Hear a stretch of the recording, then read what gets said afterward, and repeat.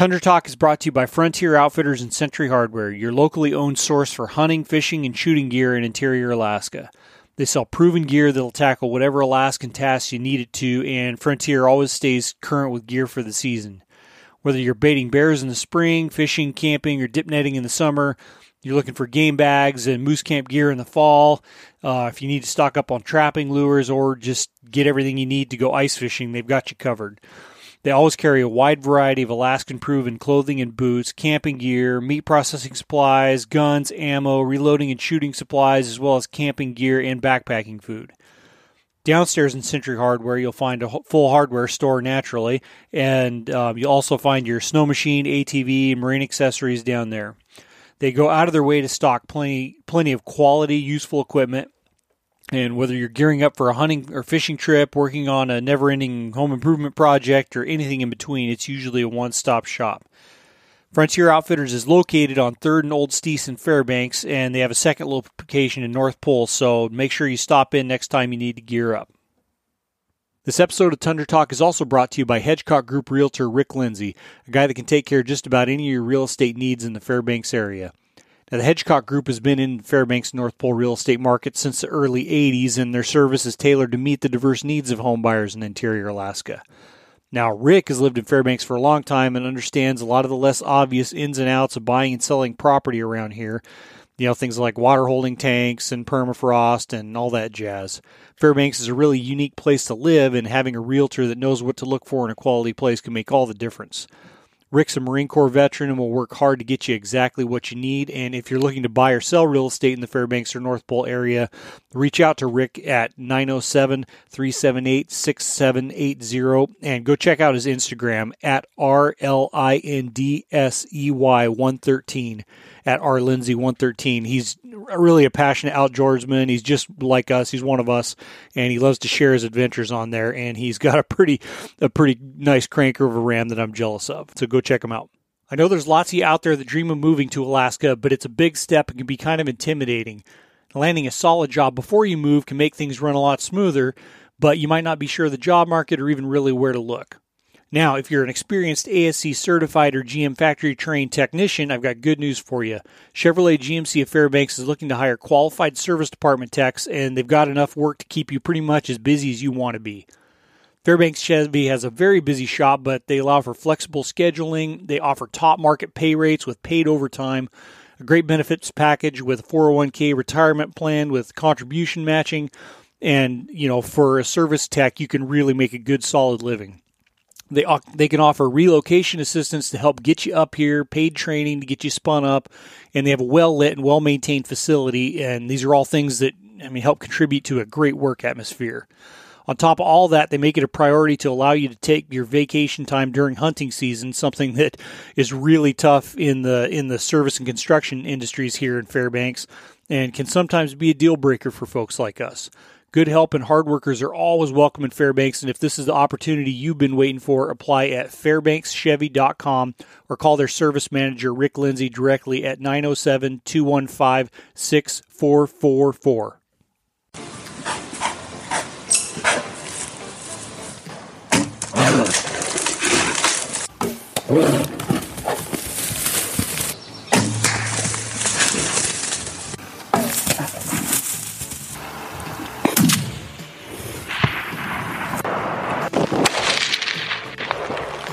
That's how you do it. Welcome back to Tundra Talk, everybody. I'm Tyler Friel. This will be a little bit different kind of episode. We actually recorded a couple-hour episode that was great the other night, and probably due to my own stupidity, something happened, and the way the files were on my SD card were not usable. I don't know exactly what happened. I tried recovering them, and that one's lost forever, unfortunately. But so on the episode, I had told the story of the grizzly bear I shot recently, and it's pretty fun story. A really, really cool experience and cool night, just getting out and hunting and actually having one show up and killing it. And among other things that we got to catch up on the podcast. So I I recorded this podcast episode with my boss at Outdoor Life, editor-in-chief Alex Robinson, for the Outdoor Life podcast, which, if you haven't checked that out, there's some really cool episodes, and we do like a pretty good variety of content on there. So this episode was recorded for that, and my boss Alex is kind of interviewing me just to hear the story and why I went with the 6.5 Creedmoor, which, if you know me or like have listened to me very long, I have a pretty dry sense of humor, and so that was part of why I chose that. But without further ado, this is that story and how that unfolded, and I appreciate you listening. Thank you. Well, like a little bit of background, I'm lucky that I get to hunt grizzly bears pretty much every year. I live in interior Alaska. I've hunted bears on the coast before, done a little bit of like assistant guiding and whatnot for brown bears, but mostly I hunt interior grizzly bears, and I do that primarily over bait, just because of the type of country it is. Around here, it's the only way to effectively do it. You got like pretty relatively flat and just like heavily timbered, heavily brushed stuff that there's tons of bears, but you're never going to see them. So I've been doing it quite a while and kind of figured out how to be successful at it. And I'll usually start like have baits out as soon as I can get them out after the river ice goes out in the spring. And usually there's still like maybe a little snow on the ground. In early May, I try to get stuff out. And usually over the years, like just to kind of like set the scene for how not necessarily easy it is, or, opportunities kind of are hard to come by. It usually takes me about a month, or I usually will get a shot opportunity, but sometimes that's not till like the middle of June is probably the average. And I've gotten a couple bears in early June. I've had a chance or two in May, but like they're pretty few and far between. It takes a lot of persistence. The grizzly bears are very like extremely spooky compared to black bears, and they're not predictable. Usually come, visit a bait site, maybe two is probably the average, like 2 days in a row, sometimes 3, and then they're like off doing whatever they do. But so this spring I started out, actually took my son out, who's 7, and we set up the bait, and it was a big goal to get him a black bear this year and kind of get that out of the way first, and because black bears are generally the first ones that show up. And so we set it up and got him a black bear, and then I hunted several more nights, basically sat all night, that had grizzlies come in on trail camera, but they just never showed. So, and just to slow you down for a second, like you're saying night, folks need to remember that in Alaska, it's still daylight out in the middle of the night. Yeah, it does. It doesn't. In May, by the end of May, it doesn't get dark. Like it gets kind of dark at like 2:00 in the morning, and then it starts getting light again. So if you want to, you can hunt in the daylight or in light conditions pretty much all night. Yeah, pretty much. It's and that's when the bears are moving. Like that's when it gets cold, like it gets cool, and even cold, like sometimes down in the 40s. Okay. Early in the season, it cools off at night, and the bears, they're more of a nocturnal animal. That's when they get up and do stuff. And grizzly bears, they can come in at any time, but it seems like half of them are more like 2:30, 3:00 in the morning type of time frame to show up and be really active. And it really sucks because you got to sit if you want a chance, you got to sit all night. Yeah. So I'm a lot of times showing up climbing in the tree stand at 7 p.m. and getting out at like 6:30 a.m. Oh my God. Which it sucks. It's fun. It sucks until it doesn't, but, it just takes a lot of persistence, and man, I don't know. It's a game of and I'll refer to this. It's a game of persistence. Like you're tired and you're like, all right, you're playing the odds. Like, all right, what's the odds this thing you're actually going to show up? Yeah. And like at a certain point, it's like becomes less likely, right? You miss the prime time. It's like, so how much longer do I sit just in case? And, and yeah, usually by 6 o'clock or so, I'm done. But I have climbed out of the stand several times at like 5:30, 6 in the morning, and like getting my stuff in the boat or whatever, and spooked bears that were finally coming in. Oh my God. Yeah. Heartbreaking. That's kicking the nuts, man. Like, so anyway, so I sat down this one night, and I didn't know what to expect when I showed up. So I had my bow in the boat and my 6.5 Creedmoor. Walk in, check the camera, and this big grizzly had been in there the previous 2 nights in a row, like early morning. I'm just saying night because it's during the night. Sure. So early that morning had been 2:30 a.m., and then the day before had been 3:30 a.m.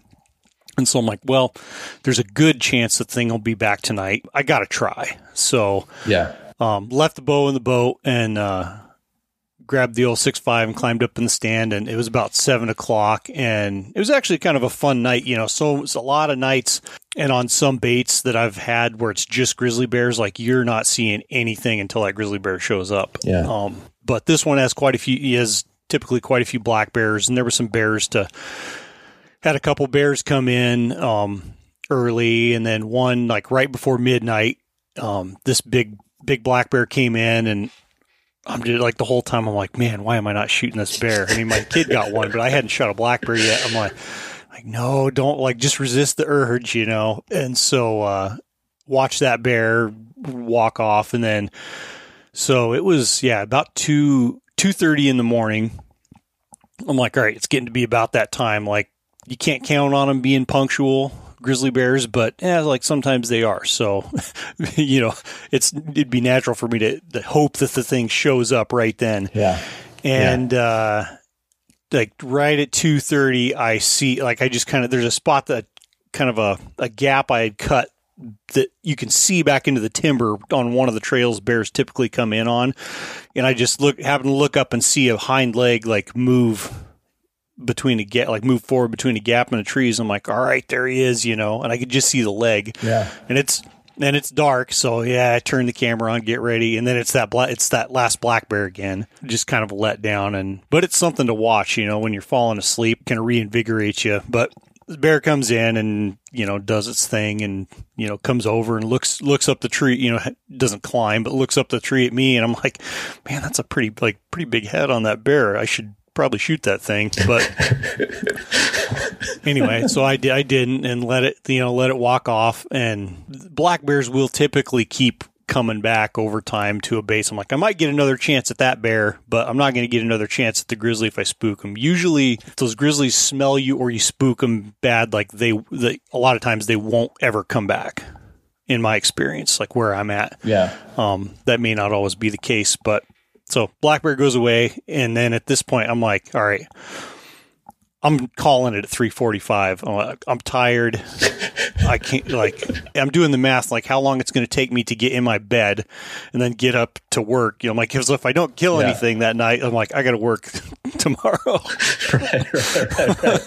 Yeah, that's kind of like the unwritten rule at outdoor life. Like, yeah, you can hunt, but if you're not shooting stuff, then you also have to work. Yeah, if you're not skinning something or what, you gotta punch the clock, bud. If you shoot one, you get a free pass. But if you're not, like, you better be writing. So don't wake up to that email. What do you got for me today? But exactly. So anyway, Mike Myers, I finally was like 3:45. I'll call it, which I probably would have stretched to 4, but 3:30. I'm sitting there and just checking my phone like every 10 minutes, looking at the time, and I look up and I see that black bear back there in the timber again, and I'm like, all right, buddy, your time's up. You come in, you're getting greased. Like, I'm just going to shoot this bear and call it a night. I was like, man, why? Like, this is just a nice black bear, like great primo hide, just a good bear. Yeah. Anyway, it was almost like I had just like thought it out loud or something, because as soon as I thought that bear takes off running, and it's like back in the timber, absolutely perfect conditions. The bears typically don't like it as much when it's windy or if it's really raining hard. I mean, it's just a dead calm, perfect night, and the wind or breeze, just the way the air was falling almost was from if I'm looking at the bait, it's blowing to my like 5 o'clock. So perfect direction. The bears like never come from there. There's a couple different trails that they'll take to come in, like maybe 3 o'clock from the bay and 10:30, something like that. And that's kind of the direction I saw that bear was at like my 10 o'clock back in the woods. Okay. And it took off running. I hear it like breaking through. So I got to back up a second because I think I was pretty tired. The details are a little fuzzy on some. It was before. It had to be before that. It had to be before that. I heard that grizzly bear jump in the river, like go in the river from the other side. And I've had that happen before, like years ago. So this bear, like I hear it, and like I'm baiting off a river, and the water makes a lot of noise. There's like branches and stuff getting moved around and beavers, and so I hear something walk into the river and like a just kind of splash, and then I'm listening for it to climb out. Yeah. And at some point I like didn't hear it climb out, so I kind of just forgot about it. So they jump in the river. The bear jumped in the river, and it was confirmed after that black bear ran off, and I hear like a big snap back there, like a big limb cracking back in that direction. And I'm like, oh boy, here we go.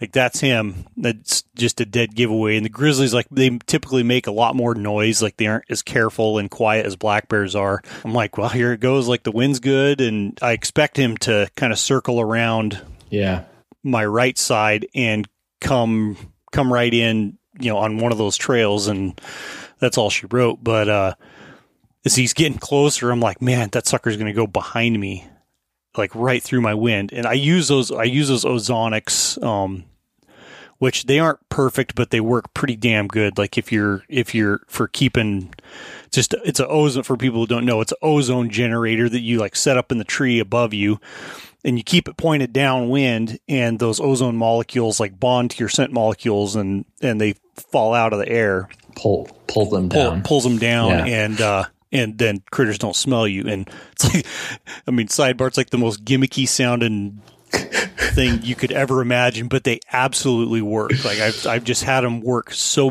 many times that I can't. You believe I can't deny it. But I was like a little anxious at this point. I don't know what it is, but like when a grizzly bear's coming, and I know they're coming. Like kind of a combination. You've been like waiting patiently and just all the stuff that goes into it in the background that a lot of people don't even realize of stuff, like setting this situation up. Yeah. Man, I get so excited. Like my heart just like pounding every time. Like I've been doing it for a long time. I've just waylaid a bunch of grizzly bears, and it just never gets old. Like it's one of the most exciting like hunting experiences that I get to go through. So, but this bear's coming. I'm like, man, he's going to cut my wind. And I and it's kind of blowing backwards. So I got the ozonics turned as far as I can to face downwind, and he gets through my wind, and I'm like, oh man. And then my next thought's, well, he's going to cross my trail that I walk in on. And that's even like coastal brown bears. Their sense of smell is so good. I and many people will tell you that like they'll be watching a brown bear walk, and they hit a trail, they cross like your tracks from a day or two ago, and they turn around and go the other way because they can smell that you've been, that a person has been there. Unbelievable. And they don't want anything to do with you. So, and I've got all this on video. You can hear that bear coming. Yep.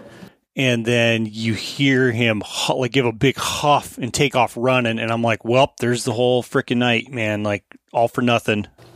Just like every other time, like it's normal to not even see the bear, but it hurts. It stings extra bad when the bear's 20 yards behind you. couldn't see him yet, but it was 20 yards behind me. And then like, so, I was just like, basically knew, I was like, I know this is toast, but it surprised me because that bear, he loped a ways, and then he kept circling to my left. I'm like, that sucker is actually going to like pop his head. I might get a shot at him. And so I got ready. And in the video, you see my rifle barrel like moving farther and farther left. I was kind of looking over my shoulder, waiting to like get a glimpse of him and be ready as soon as he popped out, because I was going to shoot him the first chance I got, the first clear shot. I was going to shoot him. And that's what even with a bow, it takes a little bit longer, but that's my mantra. Shoot him the first chance you get, because they're usually not going to give you very long. Like they don't hold still. They're just antsy. They're not like black bears. A lot of them will not hold still, and they're just kind of stomp around. They may sit down and eat a little bit, but eventually they'll figure out you're there and they'll spook. When I used to do it on the ground and tried, it was just and sitting like in a ground blind or just a constructed ground blind. And it was just so tough to stay undetected long enough to get a shot off. Yeah. And, they either just run off or they charge you and then run off. Yeah. So anyway, I'm just held ready. And as soon as that bear, like I could see him coming through the trees and confirm like, yep, that's the one I want. And it was the only grizzly bear that was showing up at the time. So as soon as he stepped out, the shooting commenced. I had to wait for him to get like clear a little limb that was hanging on another tree. Yeah. And as soon as I got a good, shot at his lungs, I started shooting, and it was over very quickly. Okay, so talk us through the shot. Now, this kind of gets into the heart of this, which is like, we'll talk about a little bit later, which is going to be really interesting to everyone except for you, because you kind of already knew what was going to happen. But for everyone else listening to this, they're like, oh my God, wow, how did the 6.5 Creedmoor work? How is this possible? So humor us. Talk us through like exact like distance, how the bear was positioned, shot placement, like just in detail, like what exactly happened. All right. So he I don't know, it's probably 10 yards, like close. He's close. Okay. Which we can expand on, like, some of the like it was just 10 yards type of thing later. But so he's coming in like maybe slightly quartering to, but fairly broadside, and I basically shot him right off the back of the front shoulder because of his angle. Like my priority was just to get both lungs. Okay. And that's like my, that's the hill I'll die on for shooting bears, is to like have your first shot, try to shoot him through both lungs. Don't try to shoot him in the shoulder. It's better, with a bow, especially with a bow, stuff like that. It's like, I think it's better to miss them high and back than it is to miss them low and forward, or, up around the shoulders. My first shot, it did, it's fairly easy with the rifle at that distance. I just put it right through both lungs and squeezed it off, and then immediately chambered another round. And you never know how those bears are going to react. But I mean, it was pretty kind of what I expected. Black bears a lot of times will just take off running, and you may not get a second shot at them. Grizzly bears a lot of times will spin around and do stuff when you shoot them with a rifle. And that's kind of what he did. He looked like he was trying to dunk a basketball. Like he jumped, like, and all this is going on I'm watching him while I'm chambering around, and he's like jumps vertical up in the air and spinning around. And basically, as soon as I had another round in, as soon as he had kind of completed that spin, or no, it was a 180, like he was facing the opposite direction. As soon as he came down on all fours, I shot him again, through the lungs, or as close to it as I could. That's what I'm going for. Like any shot I get at this bear, I want to just put that bullet right through the middle of him. And he kept spinning back off. And as I got another round and hit him again, as he kind of spun and turned his side to me, I shot him in the shoulder, hit him in the shoulder that time. And then he just like collapsed, like immediately went down. He was, from timing and stuff's real echoey in the middle of the night in the woods there, but timing like the echo of the last shot, like the bear was on the ground before the echo of the first shot like subsided. Wow. I mean, it was quick. He went about 7 yards, and even from the first shot, at the like around the bait site, he had sprayed, like just spinning, had like sprayed blood. Like he was toast. He was not going very far. So the first shot, he was basically dead with that first one, but you kept shooting anyway. Yep. Why? Because that's what you do with grizzly bears or black bears, or arguably any game. You don't want to if you're shooting a moose or a caribou or a deer, it's not, I don't want to blow up a bunch of meat because especially at close range, I know a lot of people have blown up, you blow up half the meat on a critter by blasting them a bunch of times. But any outfitter, any reasonably smart bear hunter will tell you, especially with grizzly bears, if they give you another shot, take it. Regardless of what you're shooting. Regardless of what you're shooting and where you hit them. It's like an insurance thing. I mean, they are a dangerous animal, and even though you may make a absolutely perfect first shot, that they're not going to go, that bear probably wouldn't have gone much farther than it already did, maybe 50 yards. If you shoot them and they take off at a dead run, maybe 100 yards. Yeah. With that, double lung shot, they're just not going to go far. They cannot survive it.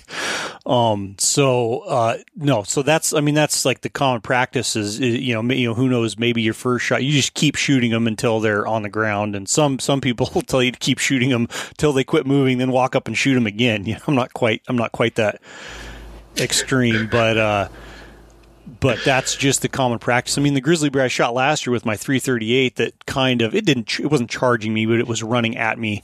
I shot that bear twice with my 338, and I can't get shots off quite as quick with my 338 or my 375.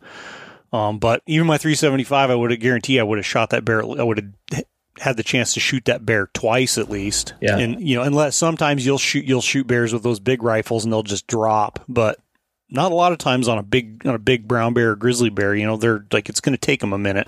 Yeah. So what bullets did you choose for this grizzly shooting with your 6.5 Creedmoor?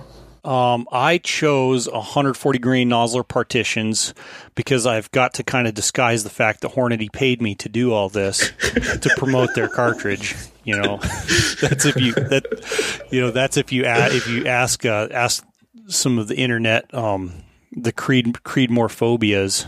Yes, exactly. There's a fun conspiracy theory out there that any outdoor writer who mentions 6.5 Creedmoor is getting paid by Hornady to do it. So you had to disguise that by picking these Nosler bullets, right? Yeah, it's it's a prorated, it depends on how you mention it and where, but if you can slip it into your 22 long rifle story or whatever. I mean, you get different rates for how it's talked about, and I should do pretty well on this one. Yeah. But no, typically the only bullets I really use in that rifle typically are the 143 grain ELDXs, which those would have done fine too.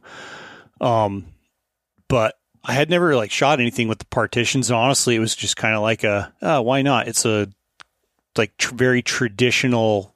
It's a non-bonded, but the partition in that bullet holds it together. The core is kind of in two sections. It's a good bullet, man. I've said for a long time that a 243 with 100 grain partitions is an excellent black bear gun. It's phenomenal. We killed a ton of them with it, and the same principle. You shoot them in the lungs, and they don't go far. They're dead quick. My son killed his with a 350 Legend, which is a little bit bigger diameter and different style bullets, and there's some details, but man, it's just not a super powerful cartridge. So, anyway, yeah. So that's kind of, it was, and we had some left over from our accuracy testing at the gun test. Yeah. For anyone who still might have any doubt out there, how did the bullets, obviously they killed the bear very quickly, but what did you get performance wise? What did you find when you got up to the bear? They were just fine. There was blood everywhere. They didn't blow big holes through the skin. Cause a grizzly bear's skin, that's not the toughest skin, but it's pretty resilient. And it's a fairly small bullet, but, there's blood everywhere.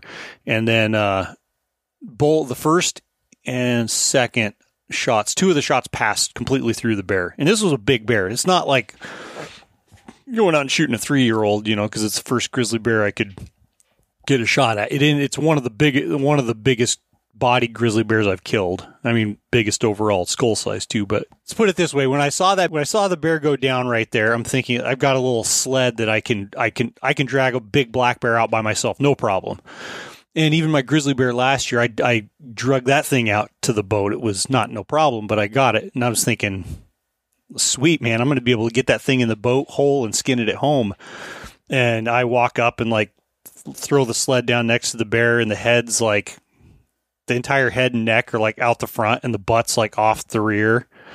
I'm like, this is a little bit too big of a bear. I just like rolling it onto the sled to move it 10 feet to take pictures of it, like out of the rose brush, was a chore. So I had to skin it right there and part it out and remove it in pieces. But yeah, 2 shots passed totally through the bear.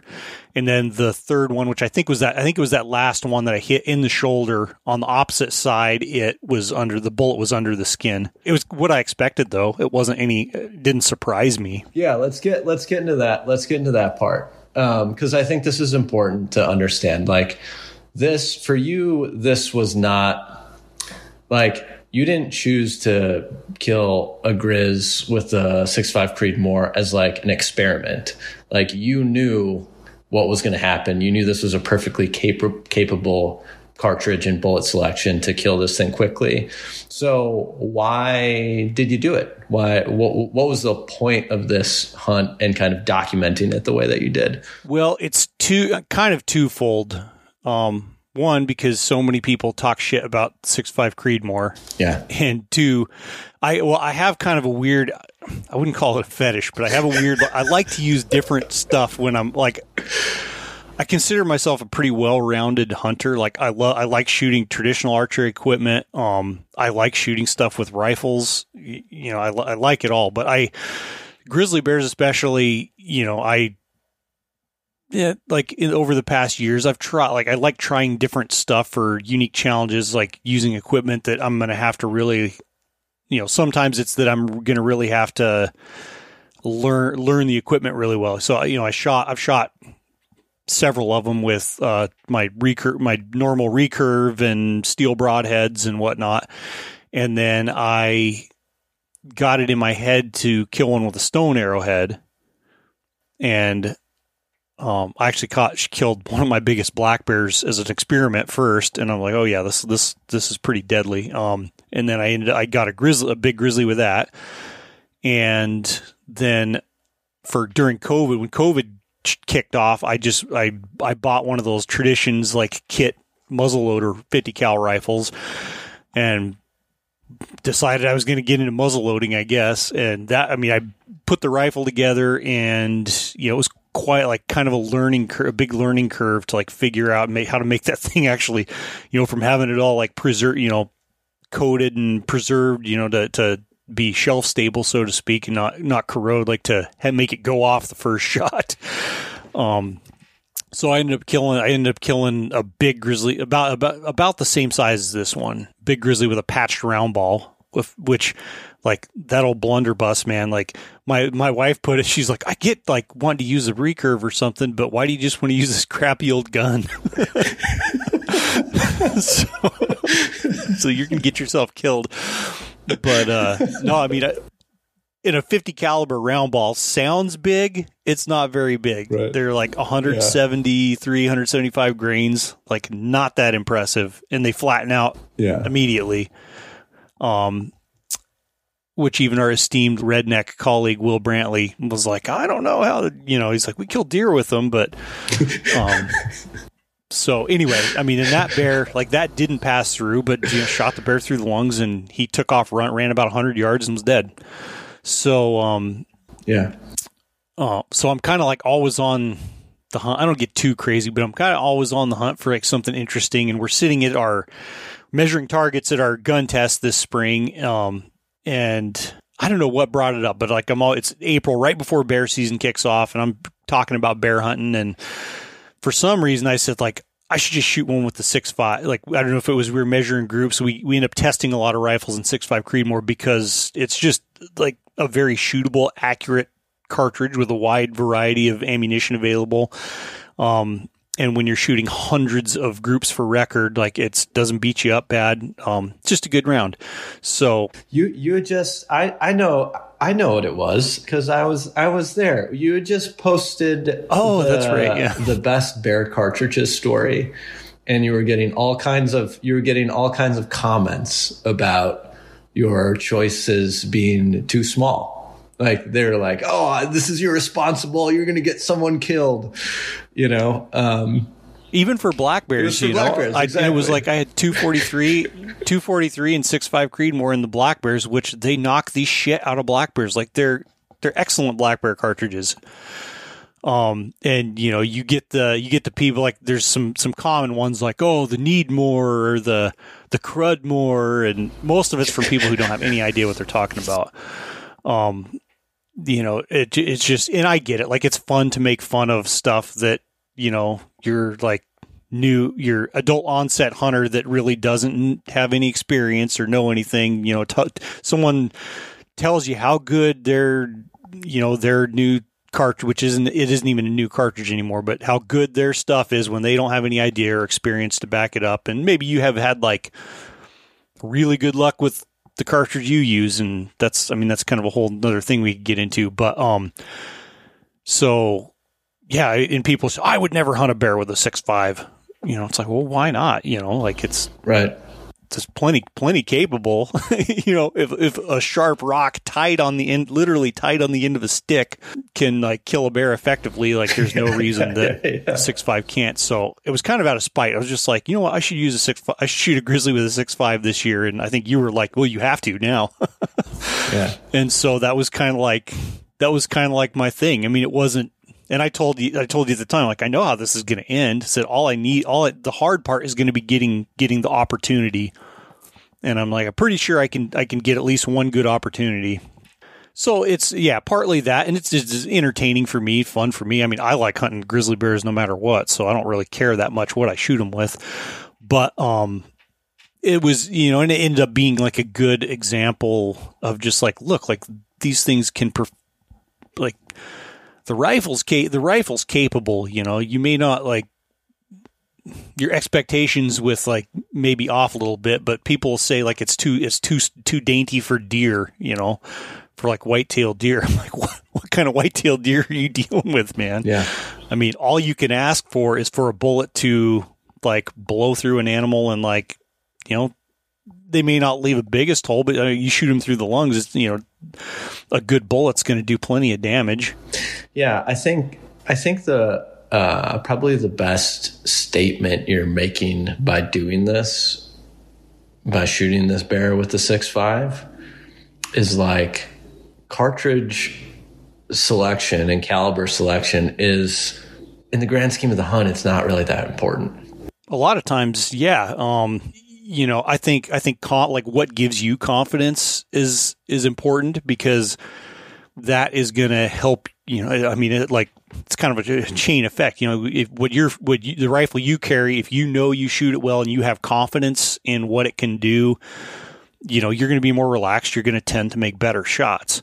But take like, well, the 308's even closer, but a 30-06, like a 30-06 is more powerful than a 6.5 Creedmoor. Yeah. Okay, but you can't tell me that, like, and because 6.5 bullet is actually a little bit bigger than 6.5 millimeters, like less than a millimeter of difference in 40 grains in weight at the same velocity, basically, like a 30-06 with 180s, like at reasonable distances with a good, a double lung shot, like it's not going to be that different.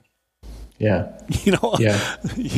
I'm sorry, Grandpa, but you like the end result, like, like they're a heavier, even a 308 or, like a heavier bullet is, they may give you a little bit more forgiveness in certain shot angles and whatnot, but just choose good shot angles, man. Like if you're talking about an ideal, like a good double lung shot, like the end result is not going to be much different. Why do you think people get so wrapped around the axle when it comes to cartridge selection around like the biggest game, like grizzly bears and moose? Like, why do people freak out so much and a lot of folks who have never hunted grizzlies or moose before are kind of the ones who are like pushing these arguments so often. I mean, I don't know. I think a lot of it's because, well, when you don't have that much real experience with it, like all you're seeing is the extremes, and you just think, oh, because, if like a white-tailed deer's fairly tough, I mean, you shoot them, they take out, like they pretty flighty, or an elk, have a reputation for being real tough.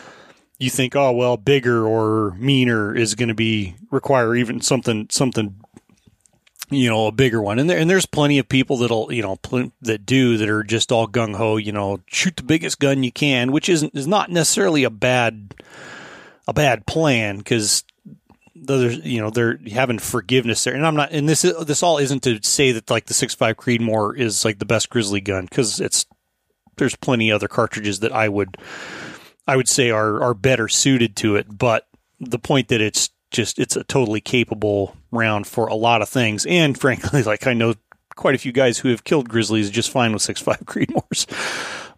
Yeah. But there's just a weird, I'm the same way. Like there's a weird kind of emotional attachment that we get to some of our gear and the things we use. I mean, I'll save like brass that, shot this sheep in 2017 with this brass, and and we especially if we have like really, well, if we have good or bad result, like our attachment or hatred of certain cartridges, which if you have a large enough sample size is just silly, because you see that a lot of it washes out. But if you have like a really good experience with a cartridge, like you're going to go with that because you have confidence in it. If you have a really bad experience with a cartridge, like it's easy to blame the cartridge. Yeah.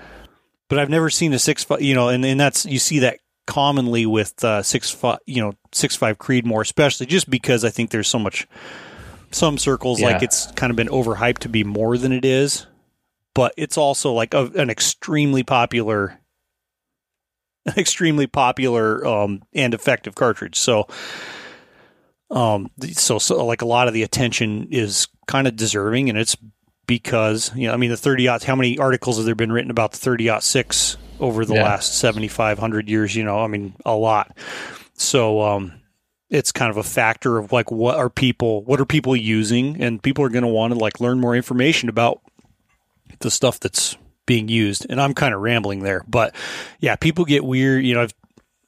You see like some people being outspoken about, oh, well, I had this bad experience with the Creedmoor, or, one I remember seeing is like, I shot this deer with a 6.5 Creedmoor and it ran around the field for 2 minutes before it fell over, and it's got literally the hole the size of a softball out like the backside. I'm like, man, sometimes weird stuff just happens. Like it's a perfect shot. Like sometimes the animals just don't always die. Sometimes you'll have the same thing happen with a 300 Win Mag, Yeah. Like it just, you just can't, there's a kind of a factor of unknowns, but the one known is you shoot an animal with a decent bullet through both lungs, it's going to die pretty quickly. You may have to track it a little bit, you may have to like exercise some woodsmanship, but it's dead. So in your own personal selection for like choosing just a projectile to go through a grizzly bear, you're just like, you just want something to penetrate through the lungs, and as long as it does that, like you're feeling good about the ethics and safety of using that projectile. Oh yeah, for sure. And like bonded bullets are good. Like I like using good bullets. My problem is there's just too many good bullets and not enough things that I can shoot with them. I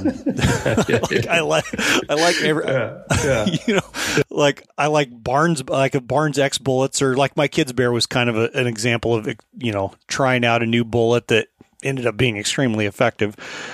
So a lot of the monolithics are good. A lot of the bonded bullets are good.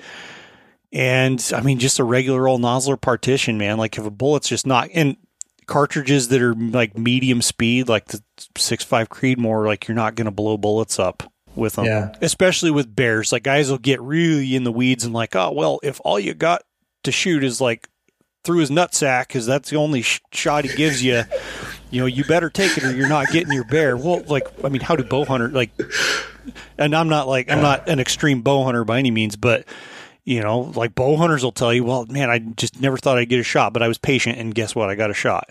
Yeah. There's like you got to balance it with being selective on your shots. Like guys will talk, wanting a monolithic bullet because if you got to shoot them, through the paunch to get to their lungs, like, it's, big stuff. And on a big, like, caribou, moose, elk that's packed full of food, I could see that like really being an impedance, but also be ready to shoot again if you have to shoot that way. I mean, I would just rather wait. And if I was like guiding, I don't have my guide's license anymore, but if I was like guiding a client, I want them to like wait for a good, like double lung shot.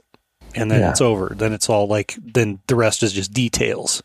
Yeah. Like as hunters, I mean, we're kind of taught this, but you got to balance like just the desire to like have this animal dead no matter what with like, hey, I'm going to be, being patient and making good choices on your shot selection. I mean, I've never seen a bad experience with, and I'm sure like stuff just happens sometimes, but I've never seen like any consistent pattern of like bad experiences that can't be with a Creedmoor or any other cartridge that can't be explained with like just maybe not the best decisions or the best shot placement. Yeah. You've just explained it perfectly, like, which is not what people want to hear.